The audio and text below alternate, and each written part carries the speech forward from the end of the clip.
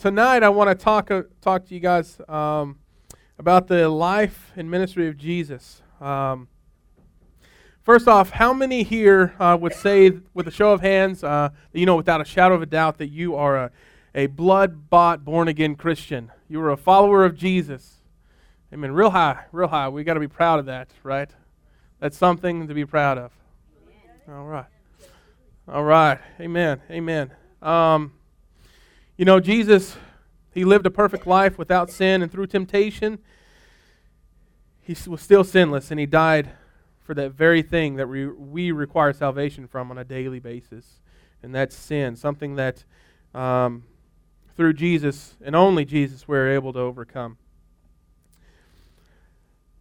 Now, since most of us here are Christians, we are followers of Jesus, we are to adhere to what the Bible says. Who's the one person that we desire to be like? The one person that we should constantly try to emulate? Jesus. That's right. That's right. Because let's face it, none of us are perfect. None of us are ever going to be perfect until we reach eternity. But Jesus was. Jesus was perfect on his time here on earth. So with that being said, I just wanted to make sure that I was talking to the right group of people here today, because today is geared a lot towards ministry of people in the body of Christ. Tonight I want to break down Jesus' ministry a little bit and how he gives us a distinct guide for ministry and how it should be done today. I don't think it's any coincidence that Jesus did what he did the way he did it. I think there's a million different ways that Jesus could have went about doing things because, well, let's face it, he's Jesus. He's God, 100% man. He can do anything he wants. But I think there's a certain purpose, a certain reason the way he did things. And I think it was to show us and give us an example and guide us in the way that we are to do life as well.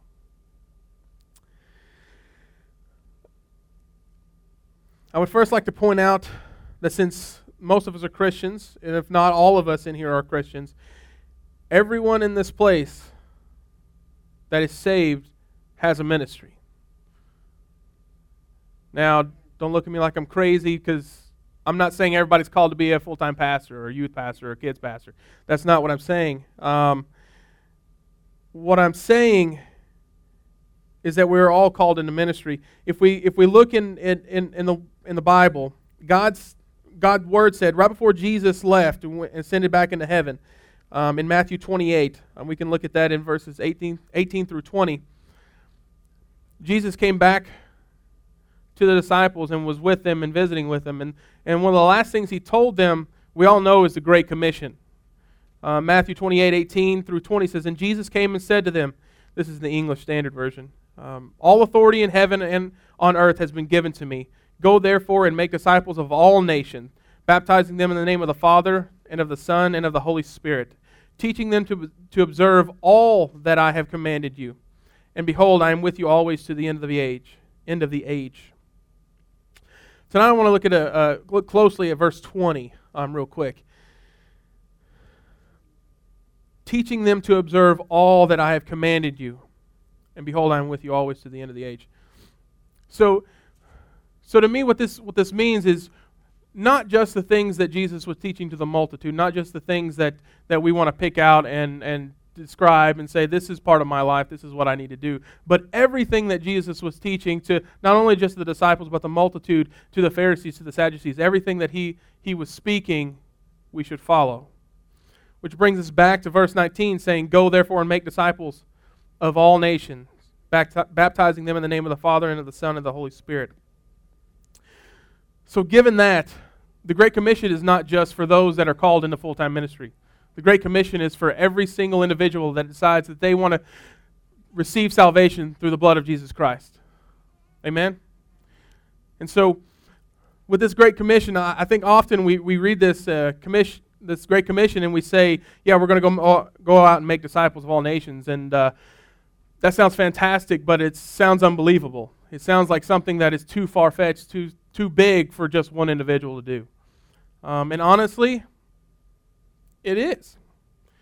But God has given us something that enables us to be able to do this. Through the power of His Word and the power of His Holy Spirit, this can be accomplished. And it doesn't take a multitude of people to do it. So why is this commission, one of the last few words that Jesus spoke while He was here on this earth, why is this one of the single most difficult things for us to do? Just being honest. For me even. Why is it so hard for us to do this? Fear? All right. That's a good one. And that's probably one of the most common one. You know, what does the Bible say about fear? God doesn't give you the spirit of fear, right? But a power, love, and a sound mind. So where does this fear come from? The fear comes from the enemy. It is my thought, in my perspective, that if something comes from the enemy, it's because if we do the opposite of it, it's good. It's what God wants us to do. Amen? Some might say that they're not called into full-time ministry. They're not pastors. They don't fully understand what the Great Commission's about. What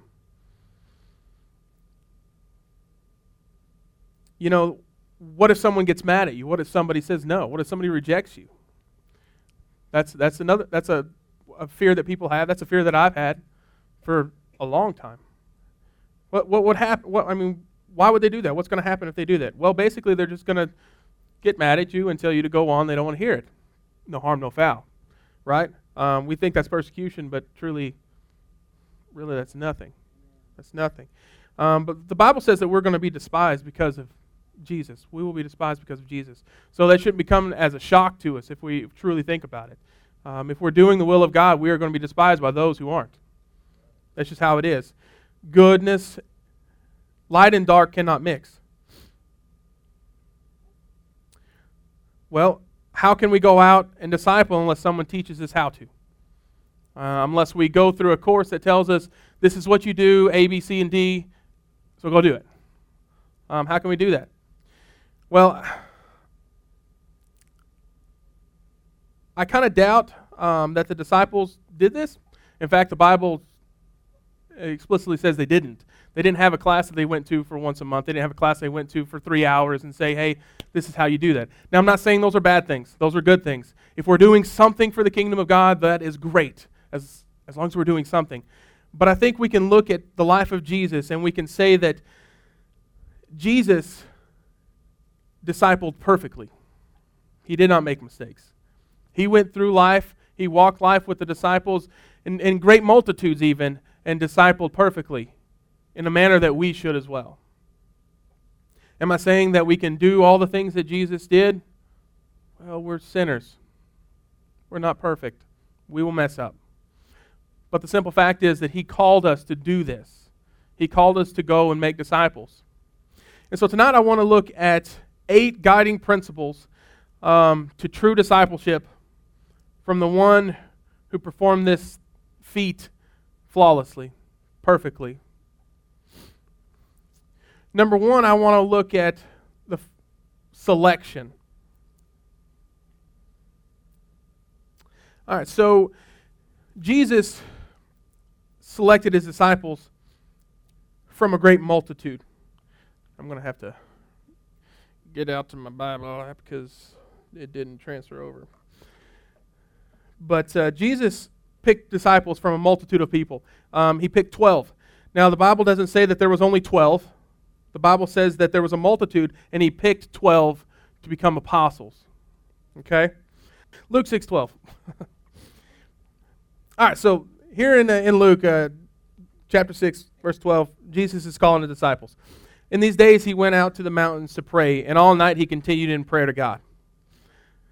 And when day came, He called His disciples and chose from them 12, whom He named apostles.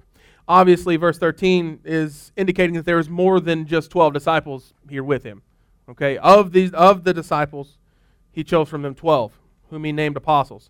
Simon He named Peter, and Andrew his brother, and James and John, and Philip and Bartholomew, and Matthew and Thomas, and James the son of Alphaeus, and Simon, who was called the Zealot, and Judas, the son of James, and Judas Iscariot, who became a traitor.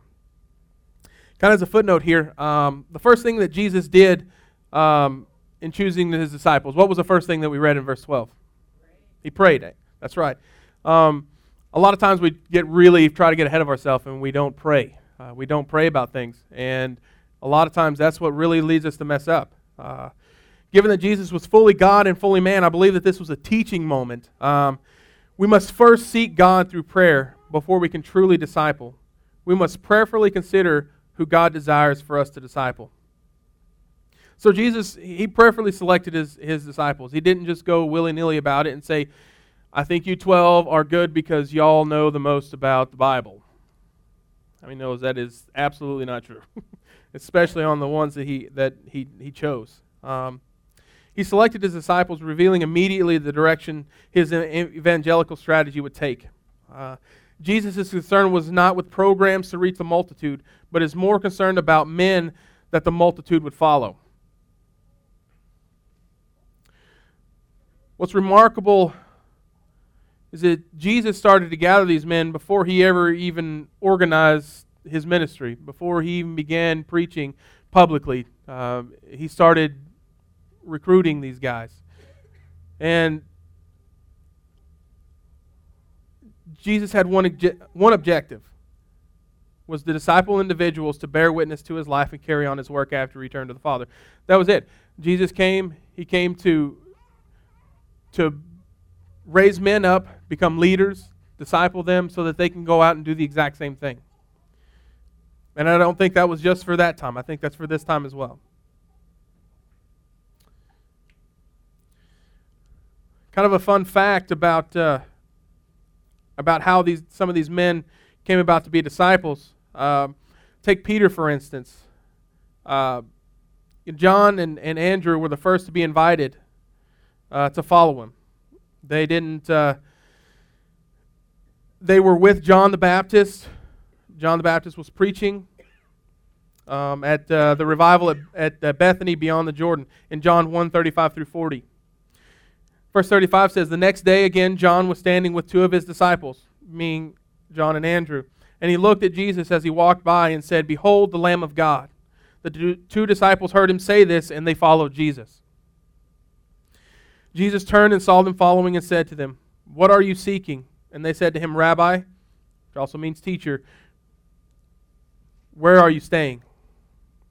He said to them, come and you will see. So they came and saw where he was staying, and they stayed with him that day, for it was about the 10th hour. One of the two who heard John speak and followed Jesus was Andrew, Simon Peter's brother. It's really super exciting about what happens next, because it wasn't, we can say all we want that it was Jesus and that's why people were following. Whether you believe that or not, this next verse, in verse 41, tells us that it wasn't just because it was Jesus. It wasn't just because he walked by and people said, that guy looks cool, I'm going to follow him. Andrew, in verse 41, first found his own brother Simon and said to him, we have found the Messiah, which means Christ. Andrew, being the one following Christ already, doesn't say for how long, but I would imagine it's not very long at all, goes and tells his brother about him. Sound like witnessing? Isn't that what we should do? A couple of disciples with John the Baptist heard the good news. Good news being Jesus, the Lamb of God, who has come to take away the sins of the world, is here. This is the same news that we have. John the Baptist didn't say anything that we can't say too. Jesus came and he died for our sins, the Lamb of God that is cleansed us of all of our sins. Jesus has to come, and if we choose to accept him, he is faithful to take away our sin. Peter, he wasn't included as a disciple at this point. Andrew, who was following Jesus, told Peter about him, and through this, we see how true discipleship begins.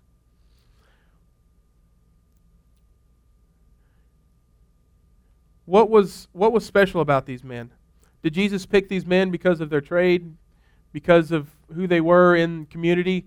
Were they really important people? Did they have a lot of pull? No. None of them occupied any prominent place in the synagogue, so they weren't religious scholars. They didn't study the Bible in the way as somebody of the Levitical background would, somebody who was a Pharisee or a Sadducee or something like that.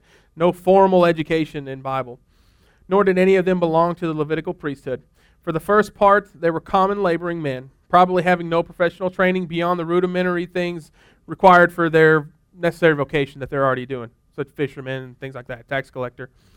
Perhaps a few of them came from families of some considerable means, such as the sons of Zebedee, but none of them could have been considered wealthy. They had no academic degrees in the arts and philosophies of their day. Like Jesus, their formal education likely consisted only of the synagogue schools. Most of them were raised in the poor section of the country around Galilee. Apparently, the only one of the 12 who came from more refined region of Judea was Judas Iscariot. Interesting to note. What was so special about the disciples wasn't where they were from, what they did, their knowledge, but what was so special about them was that they were honest, they were teachable, and they were willing to confess their need for Jesus. Billy Graham said, "One cannot transform a world except as individuals in the world are transformed, and individuals cannot be changed except as they are molded in the hands of the Master." The necessity is apparent not only to select a few helpers, but also to keep the group small enough to be able to work effectively with them.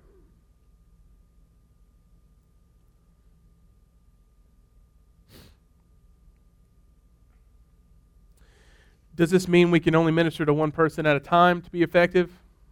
No. Jesus didn't exclude everyone else from following him. He still allowed them to follow him. But I think it's important that we look at who he spent the most time with. We have to acknowledge that there was a rapidly diminishing priority given to those outside the 12. You know, we read about the 70 from Luke 10:1. We read about Mark, who wrote the Gospel of Mark. And James, the brother of Jesus. We read about all of those, but they weren't the 12 apostles. They were not one of them. They followed Jesus. They walked with Jesus. They spent a little bit of time with Jesus, but nothing near what he did with the 12. The same rule could be applied in reverse. For within select apostolic groups, Peter, James, and John seem to enjoy a more special relationship to Jesus than did the other 9. We read in many places where Peter, James, and John were the only 3 accompanying Jesus. Only these privileged few are invited to the sick room of Jairus' daughter in Mark 5:37 and Luke 8:51. They alone go up with Jesus and behold his glory on the Mount of Transfiguration. Mark 9:2 and Matthew 17:1, Luke 9:28. And amid the olive trees of Gethsemane, casting their ominous shadows in the light of the full Passover moon, these members of the inner circle waited nearest to their Lord while he prayed. Mark 14:33 and Matthew 26:37. The fact that there is no record of the disciples complaining about the preeminence of the 3, though they did murmur about other things, is proof that there were preference is shown in the right spirit, and for the right reason, offense need not arise.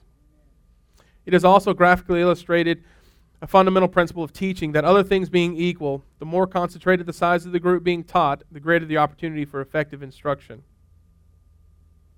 Some might say, well, that sounds great, but this is Jesus you're talking about, and he's fully God, he's fully man. I already mentioned that.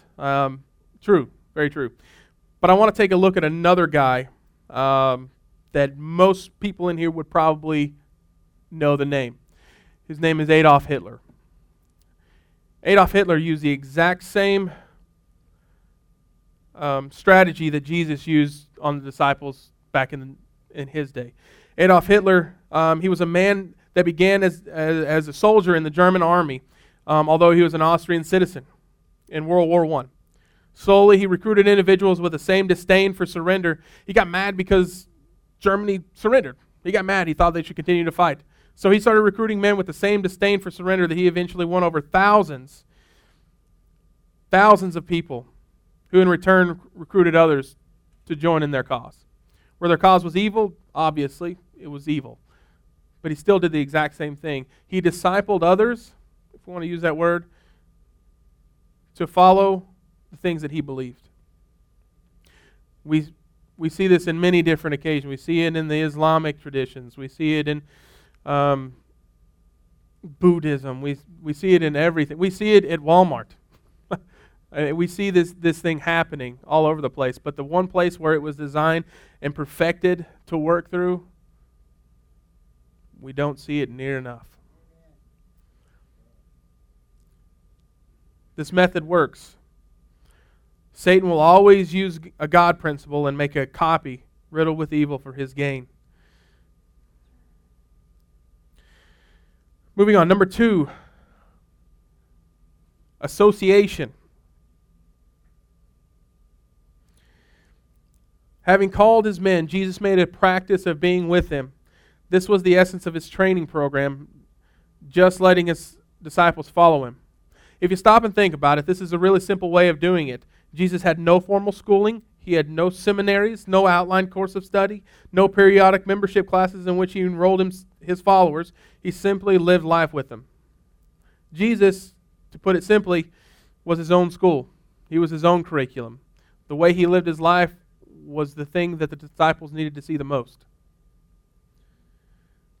This is very much contradictory to the formal and almost ritualistic teaching methods of the scribes back in the day. That's what they had such a big problem about. One of the things. These religious teachers insisted on their disciples adhering strictly to certain rituals and formulas of knowledge which distinguished them from others. So basically, by the things that they did, the things that they wore, the things that they said is what distinguished them between them and other people. The things that they did as being ritual things, not the things that they did on daily life. Whereas Jesus asked only that his disciples follow him. Knowledge was not communicated by Jesus in terms of laws and dogmas, but in the living personality of one who walked among them. Knowledge was and is still gained by association before it is understood by explanation. This was best expressed when one of the apostles asked, "How are we to know the way?"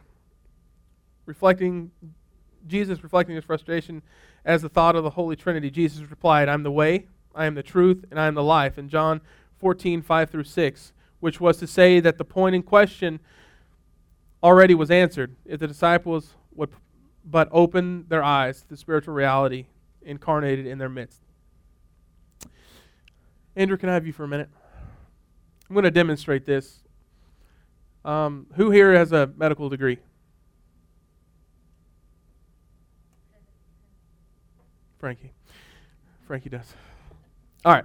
So you don't have a medical degree. So most of the disciples, except for Judas Iscariot, didn't have a background in Bible study. So their knowledge of the Bible was what they learned in synagogue school.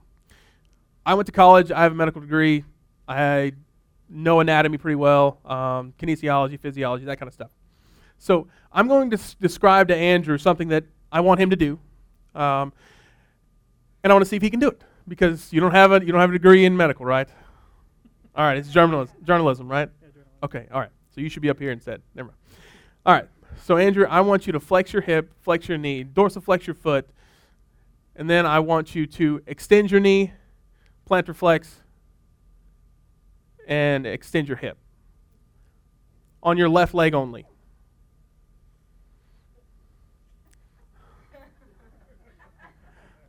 All right, now I want you to do it on the left, and then do it on the right, then do it on the left, and then do it on the right, while you're going back to your chair. That's it. All right, so until he put it into action, he had no idea what I was talking about, right? So when he started back to his chair, he thought, oh, hey, that's what that is. That's what I'm supposed to do. Thank you, by the way. So the gospel, the same way Andrew was standing here doing what he was doing, he didn't understand what I was talking about. But how it was put into motion, as it was made into a life, into something that is functional, something that you do, then he began to understand it. As we heard last week about Philip and the eunuch, unless we are willing to spend time with a non-believer or a new Christian, we cannot expect them to fully understand the Word of God unless it is explained and acted out in front of them. Preaching to the masses, although necessary, will never suffice in the work of preparing leaders for evangelism, nor can occasional prayer meetings and training classes for Christian workers do this job. It just can't happen. It is a tool that we can use. It is a tool that we do use, but it is not the main focus. It is not the way that Christ desires for us to do discipleship. Building men and women is not that easy. It requires constant personal attention, much like a father gives to his children. This is something that no organization or class can ever do. Children are not raised by proxy. It's like if you leave your child at home, you give them a list of instructions to do. Are they going to do it? Who has got kids? No, they're not. And those who don't have kids, later on, if you do, you'll find out they don't do what you say. The example of Jesus would teach us that it can be done only by persons staying close to those whom they seek to lead. Accountability. Accountability is a big thing. Let's see. Frankie, question. If you ask Jordan to do something and you're not there, for instance, do the dishes. All right?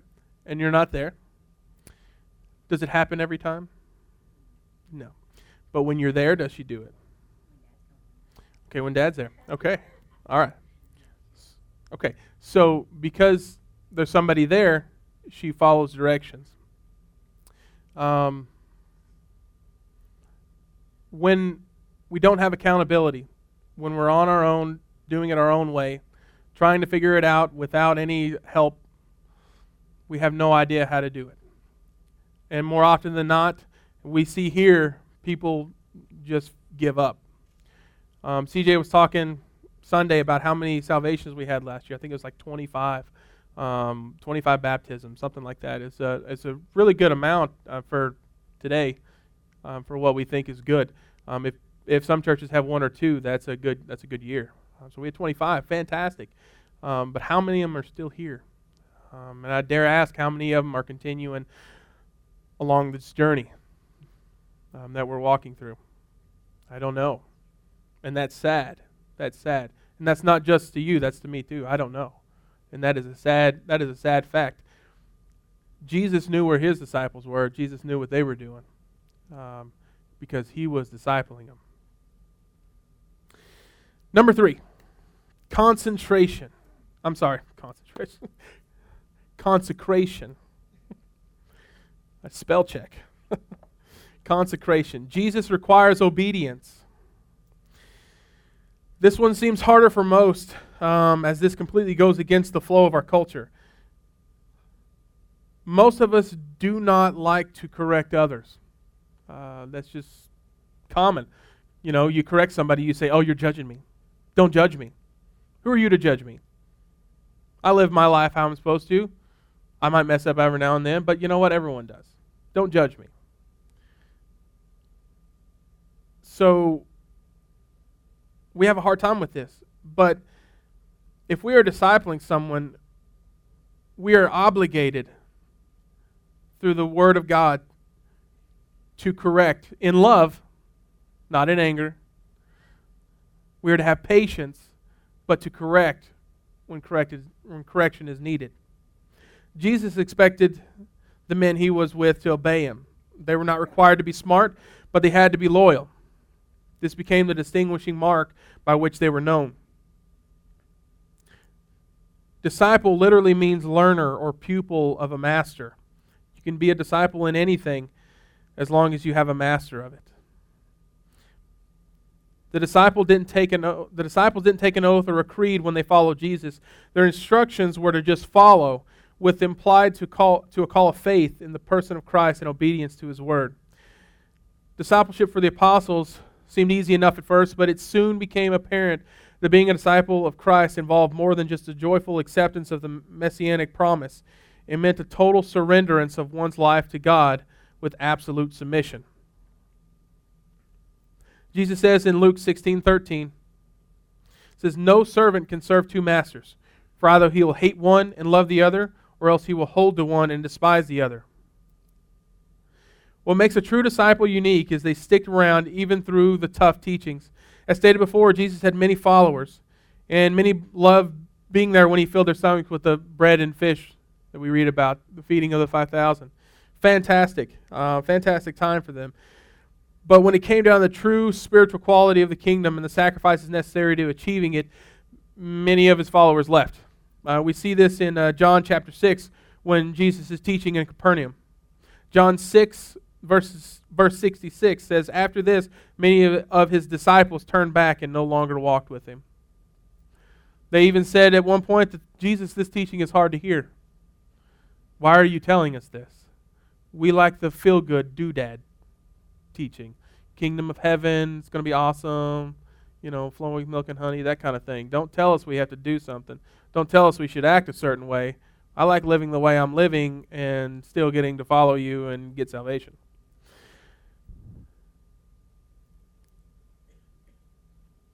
This is the same type of discipleship that we're called to give today. As long as Jesus continues to be the central focus of discipleship, then we cannot waver from the truth of his word. There are those that might say they need a break or have things they need to do before they can be discipled or to be a disciple. But Jesus also, he deals with this too. Obedience is all or nothing. There's no halfway with Jesus.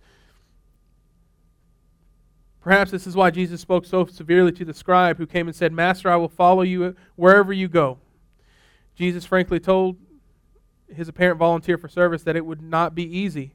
The foxes have holes and the birds of the air have nests, but the Son of Man has nowhere to lay his head. Matthew 8:19 through 20, and we find that also Luke 9:57 through 58. Another disciple wanted to be excused from his immediate obligation of obedience so that he might go and care for his aged father. But Jesus, he would not allow the delay because it would just take time away from what he was trying to do. He knew his time was short.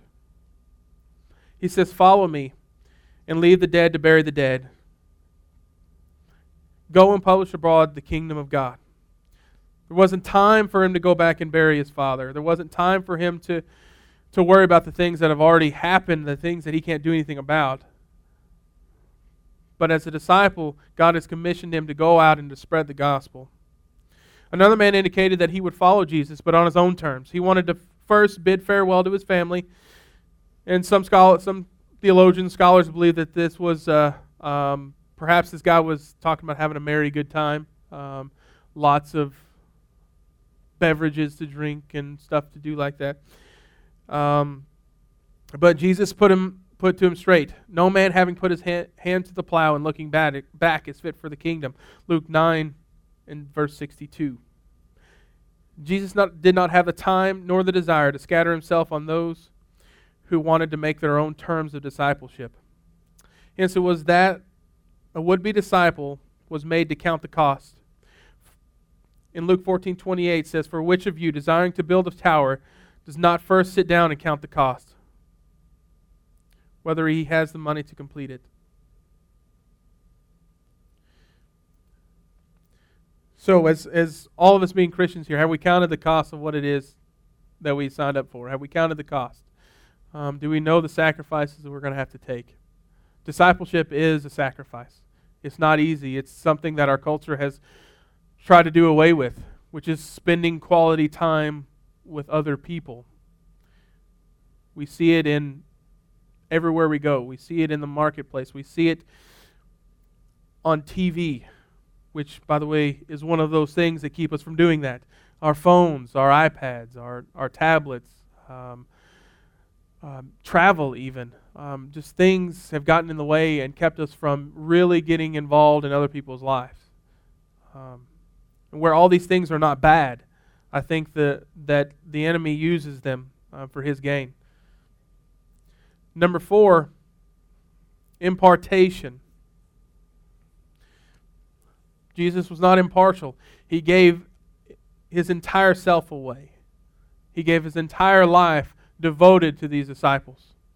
Jesus wanted his followers to obey him, but in recognizing this truth, he realized that his disciples would discover the deeper experience of his Spirit. And in receiving his Spirit, they would know the love of God for a lost world.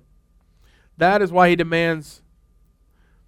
that's why his demands were accepted without argument. The disciples understood that they were not just keeping a law, but were responding to the one who loved them and was willing to give himself for them. Jesus' life was a life of giving. He gave away what the Father had given him. John 15:15, 17:4, 8, and 14. He gave them his peace by which he was sustained in tribulation. John 16:33. He gave them his joy in which he labored amid the suffering and sorrows about him. You can read about that in John 15:11 and chapter 17 and verse 13. He gave them the keys to his kingdom, against which the powers of hell could never prevail. Matthew 16:19, Luke 12:32. Jesus gave the disciples everything that he had. He gave the whole world everything that he had. He did not withhold anything, not even his own life. It sounds a lot like love, doesn't it?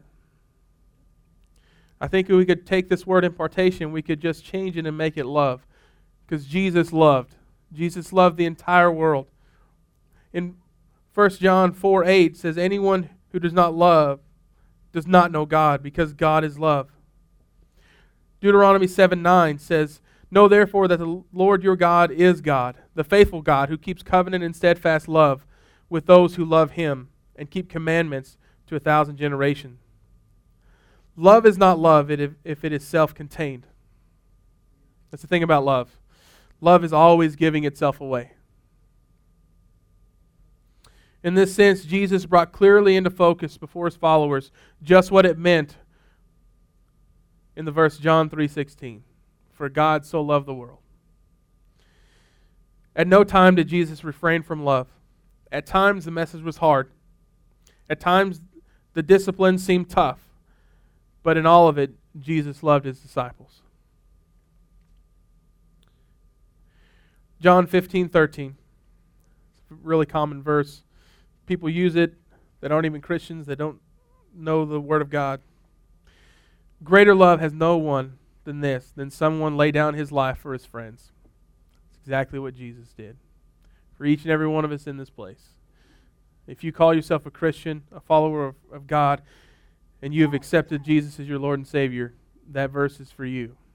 That verse is for every one of us. Number 5, demonstration.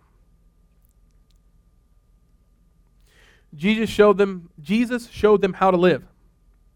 Jesus saw to it that his disciples learned his way of living with God and man. He recognized that it was not enough just to get people into his spiritual communion. His disciples needed to know how his experience was to be maintained and shared if it was to be perpetuated in evangelism. One of the most powerful things that Jesus portrayed to the disciples was prayer.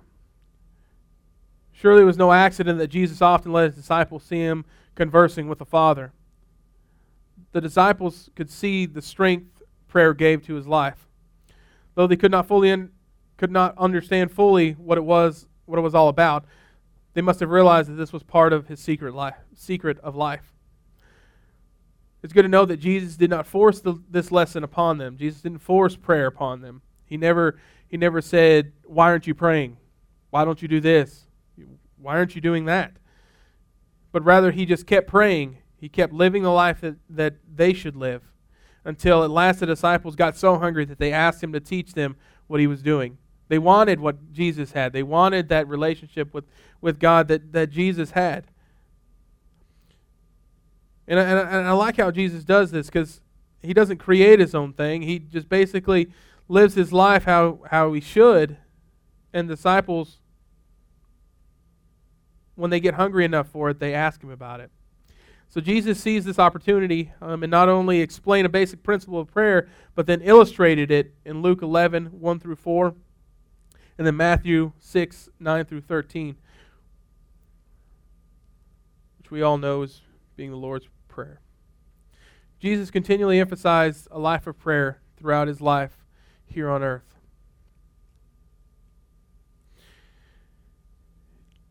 Jesus showed us how we should live through the Scripture. Another aspect of Jesus' life was vividly portrayed to the disciples in the importance of using the Holy Scriptures. This was evident in both maintaining his own personal devotion and in winning others to the way.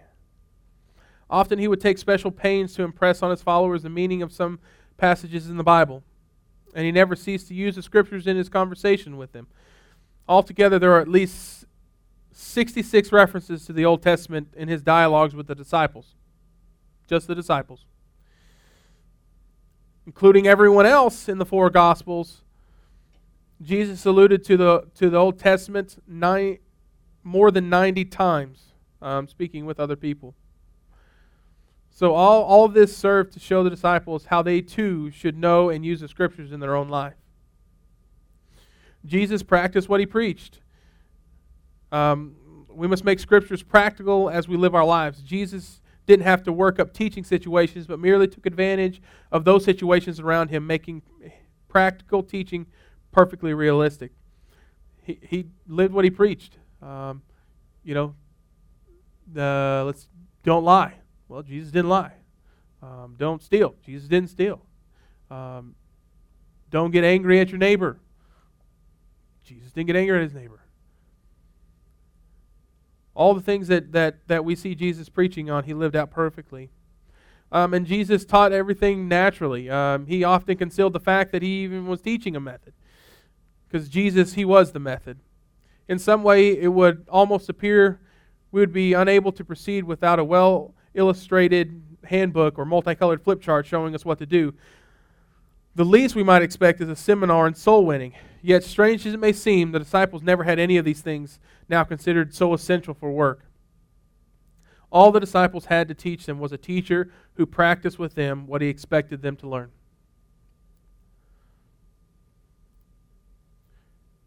And class was always in session with Jesus. There wasn't ever a moment that Jesus wasn't looking to help teach and build up the disciples. The disciples were always there to observe his word and deed. If the particular approach was not clear, all they had to do was ask, and Jesus would explain it to them. For example, after Jesus told the story of the sower to a very great multitude, he wasn't even speaking directly to just the disciples. He was speaking to a multitude of people. We see this in Mark 4 and in Matthew 13 and Luke 8. But afterwards, his disciple asked him what this parable might be. We see that in Luke 8, Mark 4, Matthew 13. Jesus proceeded to explain to them in detail the meaning of the analogs using the illustration. In fact, judging from the printed text, he spent 3 times the amount of time explaining this story to the disciples than he did in giving it in the initial lesson to the crowd. It's pretty interesting. He spent a whole lot more time, 3 times more time, explaining this parable to the disciples than he did telling it in the first place. When it's all boiled down, those of us who are seeking to train people, disciple people, must be prepared to have them follow us, even as we follow Christ. We are the exhibit. They're going to do the things that they hear and the things that they see in us. The same way the disciples followed Christ. If we are to do as Christ has called us to do and disciple others, they're going to do the things that we do. Hopefully what they see is all good.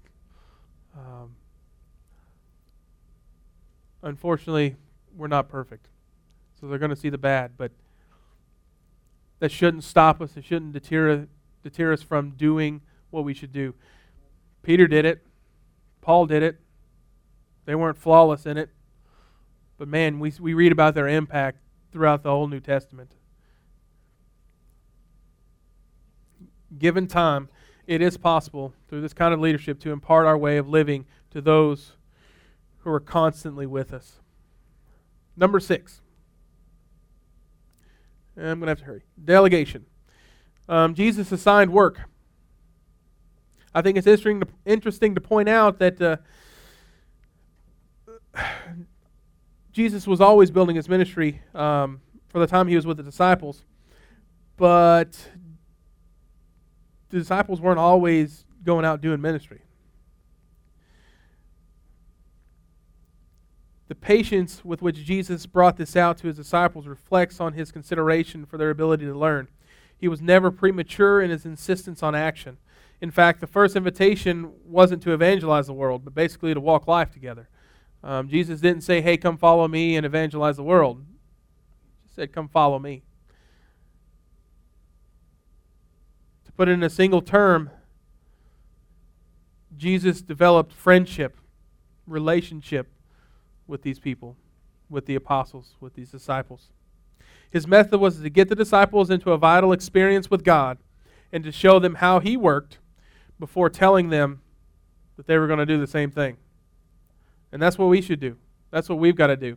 As Christians, we have to walk the life that is going to be pleasing to God and that is going to show them the nature of God, and then eventually get to the point where they're doing the same thing.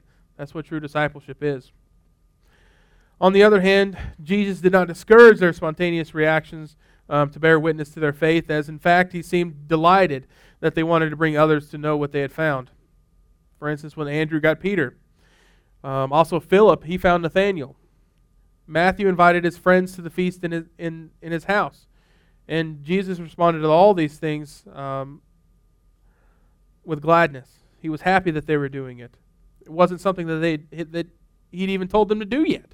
But they went ahead and did it anyway because they felt so strongly about what Jesus was doing and about who Jesus was. Initially, witnessing wasn't a verbalized, explicit command for the disciples. In fact, he used his disciples in other ways to help along his work, such as caring for the manual burdens of getting food and arranging accommodations for the group as they followed him. He also let them baptize some people who were aroused by his message to the large masses. We see that in John 4, verse 2. Outside of this, however, it was rather startling to observe in the Gospels that these early disciples really didn't do much more than watch Jesus work for a year or more. They learned. They sat with Jesus. They talked with Jesus. They didn't do a whole lot of ministering. It'd be like somebody gets saved today and in 10 days we want them to go out and disciple. No, obviously not. A new Christian today who's never read the Bible is going to have less knowledge than what the disciples had at this time, because they at least went to synagogue school. So for us to expect a new Christian to be able to go out and disciple somebody in a year's time is ridiculous. Jesus spent 3 years with these disciples. Eventually, Jesus called the 12 together and sent them out, a lot like a mother eagle pushing and teaching her young to fly by pushing them out of the nest. Before letting them go, however, Jesus gave them some brief instructions regarding their mission. What he said to them on this occasion is very important to this study because, in a sense, he outlined for them explicitly what he had been teaching all the time. He first reaffirmed his purpose for their lives. They were to go and preach the kingdom of God and to heal the sick. Luke 9:1, and Matthew 10:1, Mark 6:7. However, their new instructions did emphasize more the immediacy of their task with the announcement that the kingdom of heaven was at hand. We see that in Matthew 10:7. It also spelled out more completely the scope of their authority by telling them not only to heal, but to cleanse the lepers, cast out devils, and raise the dead. Matthew 10:8. He also told them where to go as well as where not to go. Since kinsmen were those most like them in culture and religious background, it is only natural that they start with them. He told them not to go to the Samaritans. He told them to go to their kinsmen. And Jesus told them to expect hardship. The fact that some people will refuse the disciples' ministry only accentuated Jesus' warning of the treatment they could expect to receive. Let's look at Matthew 10:17 and 18. It says, "Beware of men." This is the warning that Jesus gives the disciples. "Beware of men, for they will deliver you over to courts and flog you in their synagogues. And you will be dragged before governors and kings for my sake, to bear witness before them and the Gentiles." That's a good parting. Go out and tell the world about me. By the way, you're going to get beaten. You're going to get thrown in prison. You're going to get dragged before governors and kings. But have fun. Nevertheless, Jesus told them not to fear. God would never desert them, and through their witness though their witness could endanger their lives, the Holy Spirit would enable them to meet emergencies. Matthew 10:20 through 21. I find it also interesting that these disciples, when he sent them out, he didn't send them out, Peter, you go to Jerusalem, John, you go to Galilee, and everyone else split up to go somewhere else. They sent them out 2 by 2. I think that's important to note. A new Christian going out discipling and spreading the Word of God should not go by themselves. It's always a good idea to have that accountability partner there. Number 7. I'm hurrying. Supervision. Jesus kept check on them. Jesus made a point to follow up with the disciples following their tours of service, to hear the reports and share with them the blessedness of his ministry in doing the same thing. Jesus spent his time with the disciples he was helping. He was helping them understand the reason for some previous actions, and he was also preparing them for some of the new experiences they might experience along the way. No less patient yet determined supervision is needed today among those who are seeking to train others for evangelism. We dare not assume that the work will be done merely because we have shown a willing worker how to do it and then sent him or her out with a glowing expectation of results. We must stay vigilant and patient as we disciple those in Christ with love and understanding, making sure we remember how we began and the obstacles we had to overcome. I think that's really important. When we get into discipling, we disciple others. When we come to this church, this is a time of fellowship. This is a time where we get together and we talk about things. This is a time that we can get together and lift each other up. And that's a lot of what Jesus and his disciples did here. They would come back from their missionary journeys, and they would come back and they would tell stories of what God had did during their missionary journeys. The sick were healed, the lepers were healed, the demons were cast out.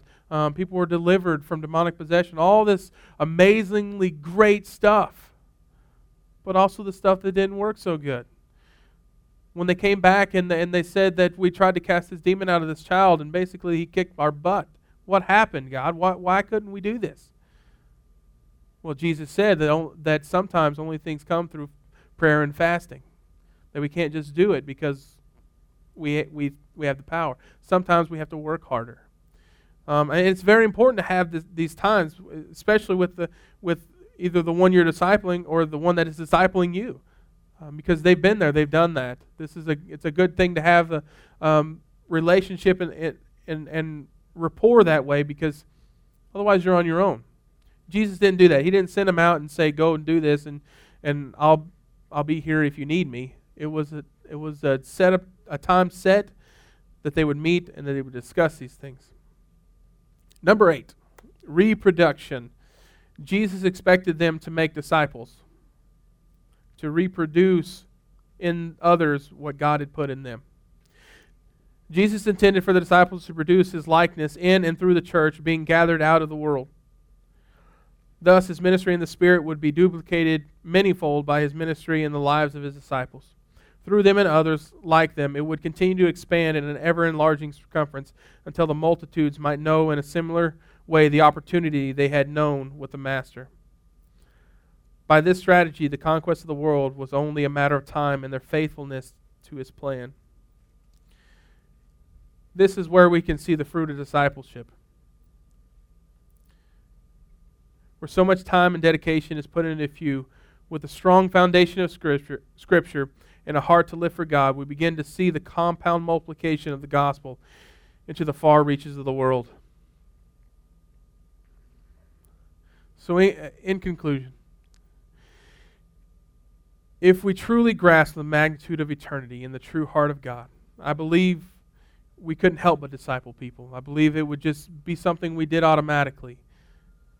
Jesus gives us the guidelines of perfect discipleship. if it is truly our desire to be more of Jesus and less of ourselves, then how can we continue to be so complacent in the mission of the gospel? We ask ourselves, how come so many are being saved in war-torn countries?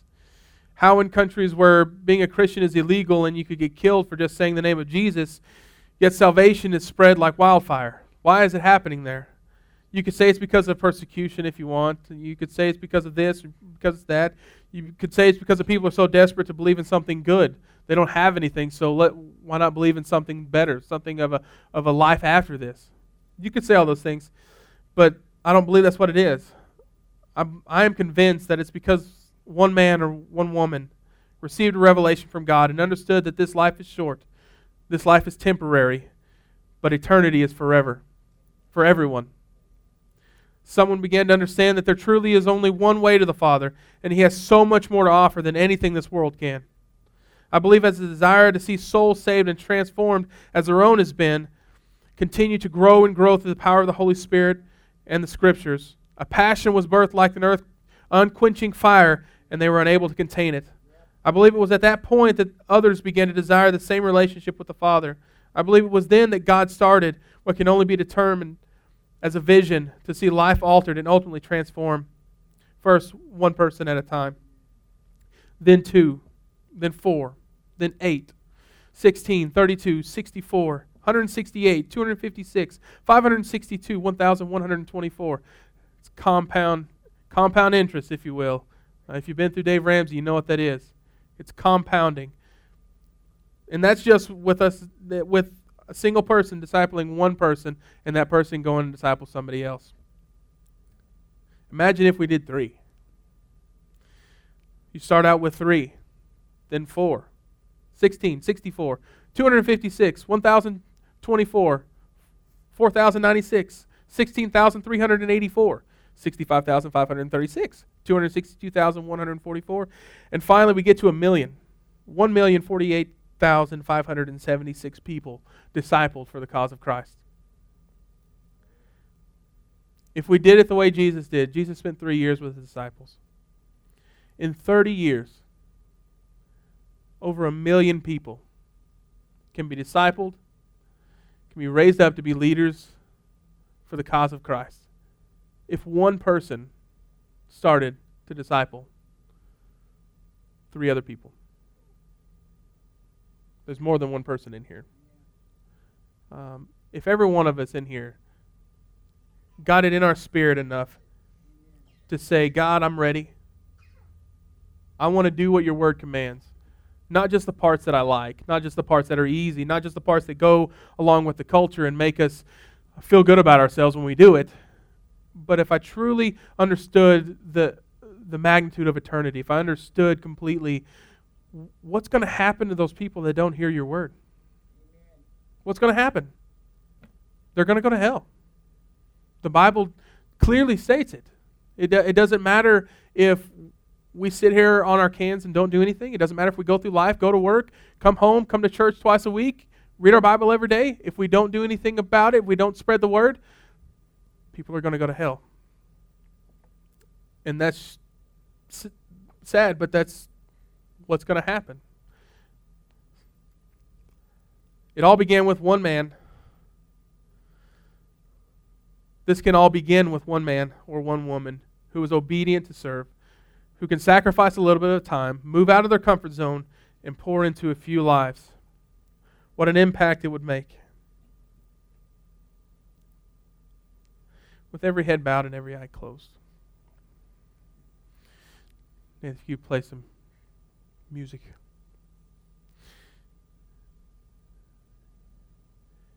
If you're in this place and you don't know God, and somehow this message touched you, somehow this message was for you, and the Holy Spirit is working in your heart, and you know that you need a Savior. Right now I want you to raise your hand. It's as easy as just saying, Jesus, I need you. Be Lord of my life. Take control. It's as easy as that. There's no perfect prayer. There's no perfect saying or commitment or creed. It's a matter of the heart. Anyone at all?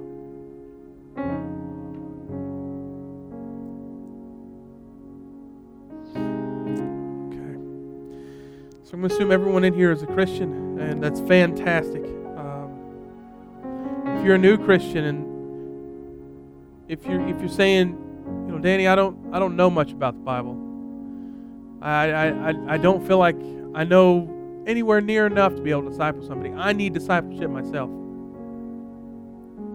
I want you to pray a prayer that God is going to send you a mentor. God is going to send somebody to challenge you and to hold you accountable to the things of God. Someone that will walk life with you. They will equip you for the future ministry. Somebody who will pour into you love and compassion. Somebody who will not give up on you, who won't forget about you 10 weeks down the road, a month down the road, 4 days down the road. They won't forget about you, but it will be continual walking with them in their life. And if you're here and you've been saying, man, this is what I wanted. This is what I've been wanting for such a long time. I want to be able to pour into somebody's life. I want to be able to help further somebody's walk with God, to be able to teach them and lead them and guide them, disciple them into future things, into future ministries. I want you to pray that God would send that person to you. I want you to pray that God would send you somebody to walk life with. Pray that God would send you someone that would have the willingness to learn and have the willingness to grow, so that we can see the idea of Jesus' ministry come a complete 360 from what we've been seeing recently and get back to what it should be. Living a life for God. Living a life that is pleasing to God. Trying to be more like Jesus in every way. And trying to help others accomplish the same thing. Let's reboot as a body. And let's begin doing life like Jesus would. Find yourself a place to pray, whether it's at your seat or at these altars. Or whatever it is that where you're at in this place. Whatever your relationship's like. God wants you to further it. God wants you to increase. God wants to know you more.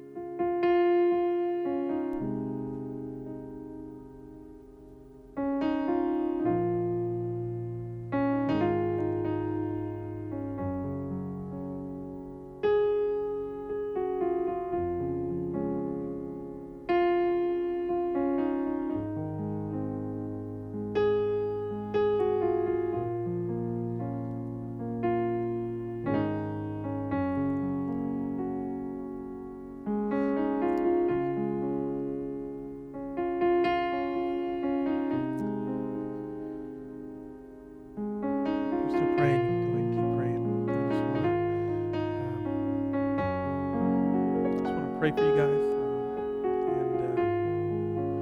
And I want to challenge you. If you're at that place that you feel like God is wanting you to really pour into somebody's life, I want to challenge you guys to pray and seek God daily. Write it down. Write it down and just challenge God. See if God doesn't answer that. It's a commitment. But it's a commitment that it has so many more gains than the sacrifice that you give. Father, we love you, God. Father, we are so thankful, God, for the life that you live, God. Father, that you lived a perfect, sinless life, God. And through it, God, we receive salvation, God. But not only that, Father, God, we can receive instruction, God. We can see the life that we desire to live ourselves, Father. To be more of you and to be less of ourselves, God. Father, I pray, God, that you would raise up a generation, God. Father, that would have a desire to lead, God, and to guide people to your word, Father. To lead through the power of your Holy Spirit and your Holy Scriptures, God. I pray, Lord, that, God, we would stop worrying about the things of this culture, of this world, Father, these things that are so temporary, God. And we would focus on that, of things that are eternal, God. Things that will last forever. Souls of your children, God. Lord, I pray, God, Lord, that you would put a fire, God, in the hearts of these people, Father, in the heart of this church, Father. I pray, God, that you would instill in us a fire, God, Lord, that Ezekiel speaks of, God, that it cannot be extinguished, Father. I pray, God, for that fire, God, that would burn, God, for your people, that would burn for your word, God, and for your Holy Spirit, God, that we may rise up, God, that we may lead people, Father, to your kingdom, God, and not leave it at that. But, Father, we would help disciple, God, and we would lead so that they can lead somebody else, Father. God, we desire these things, Father. We need these things, Father. God, I ask you to go with us tonight, Father. I pray, God, that you would continue to move on our hearts, Father, continue to move on our minds, Father. Lord, I pray, God, that we would keep you at the focus of all that we do, Lord.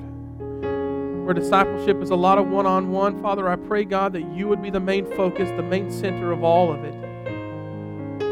God, and may you receive glory and honor. We ask you all these things in Jesus' name.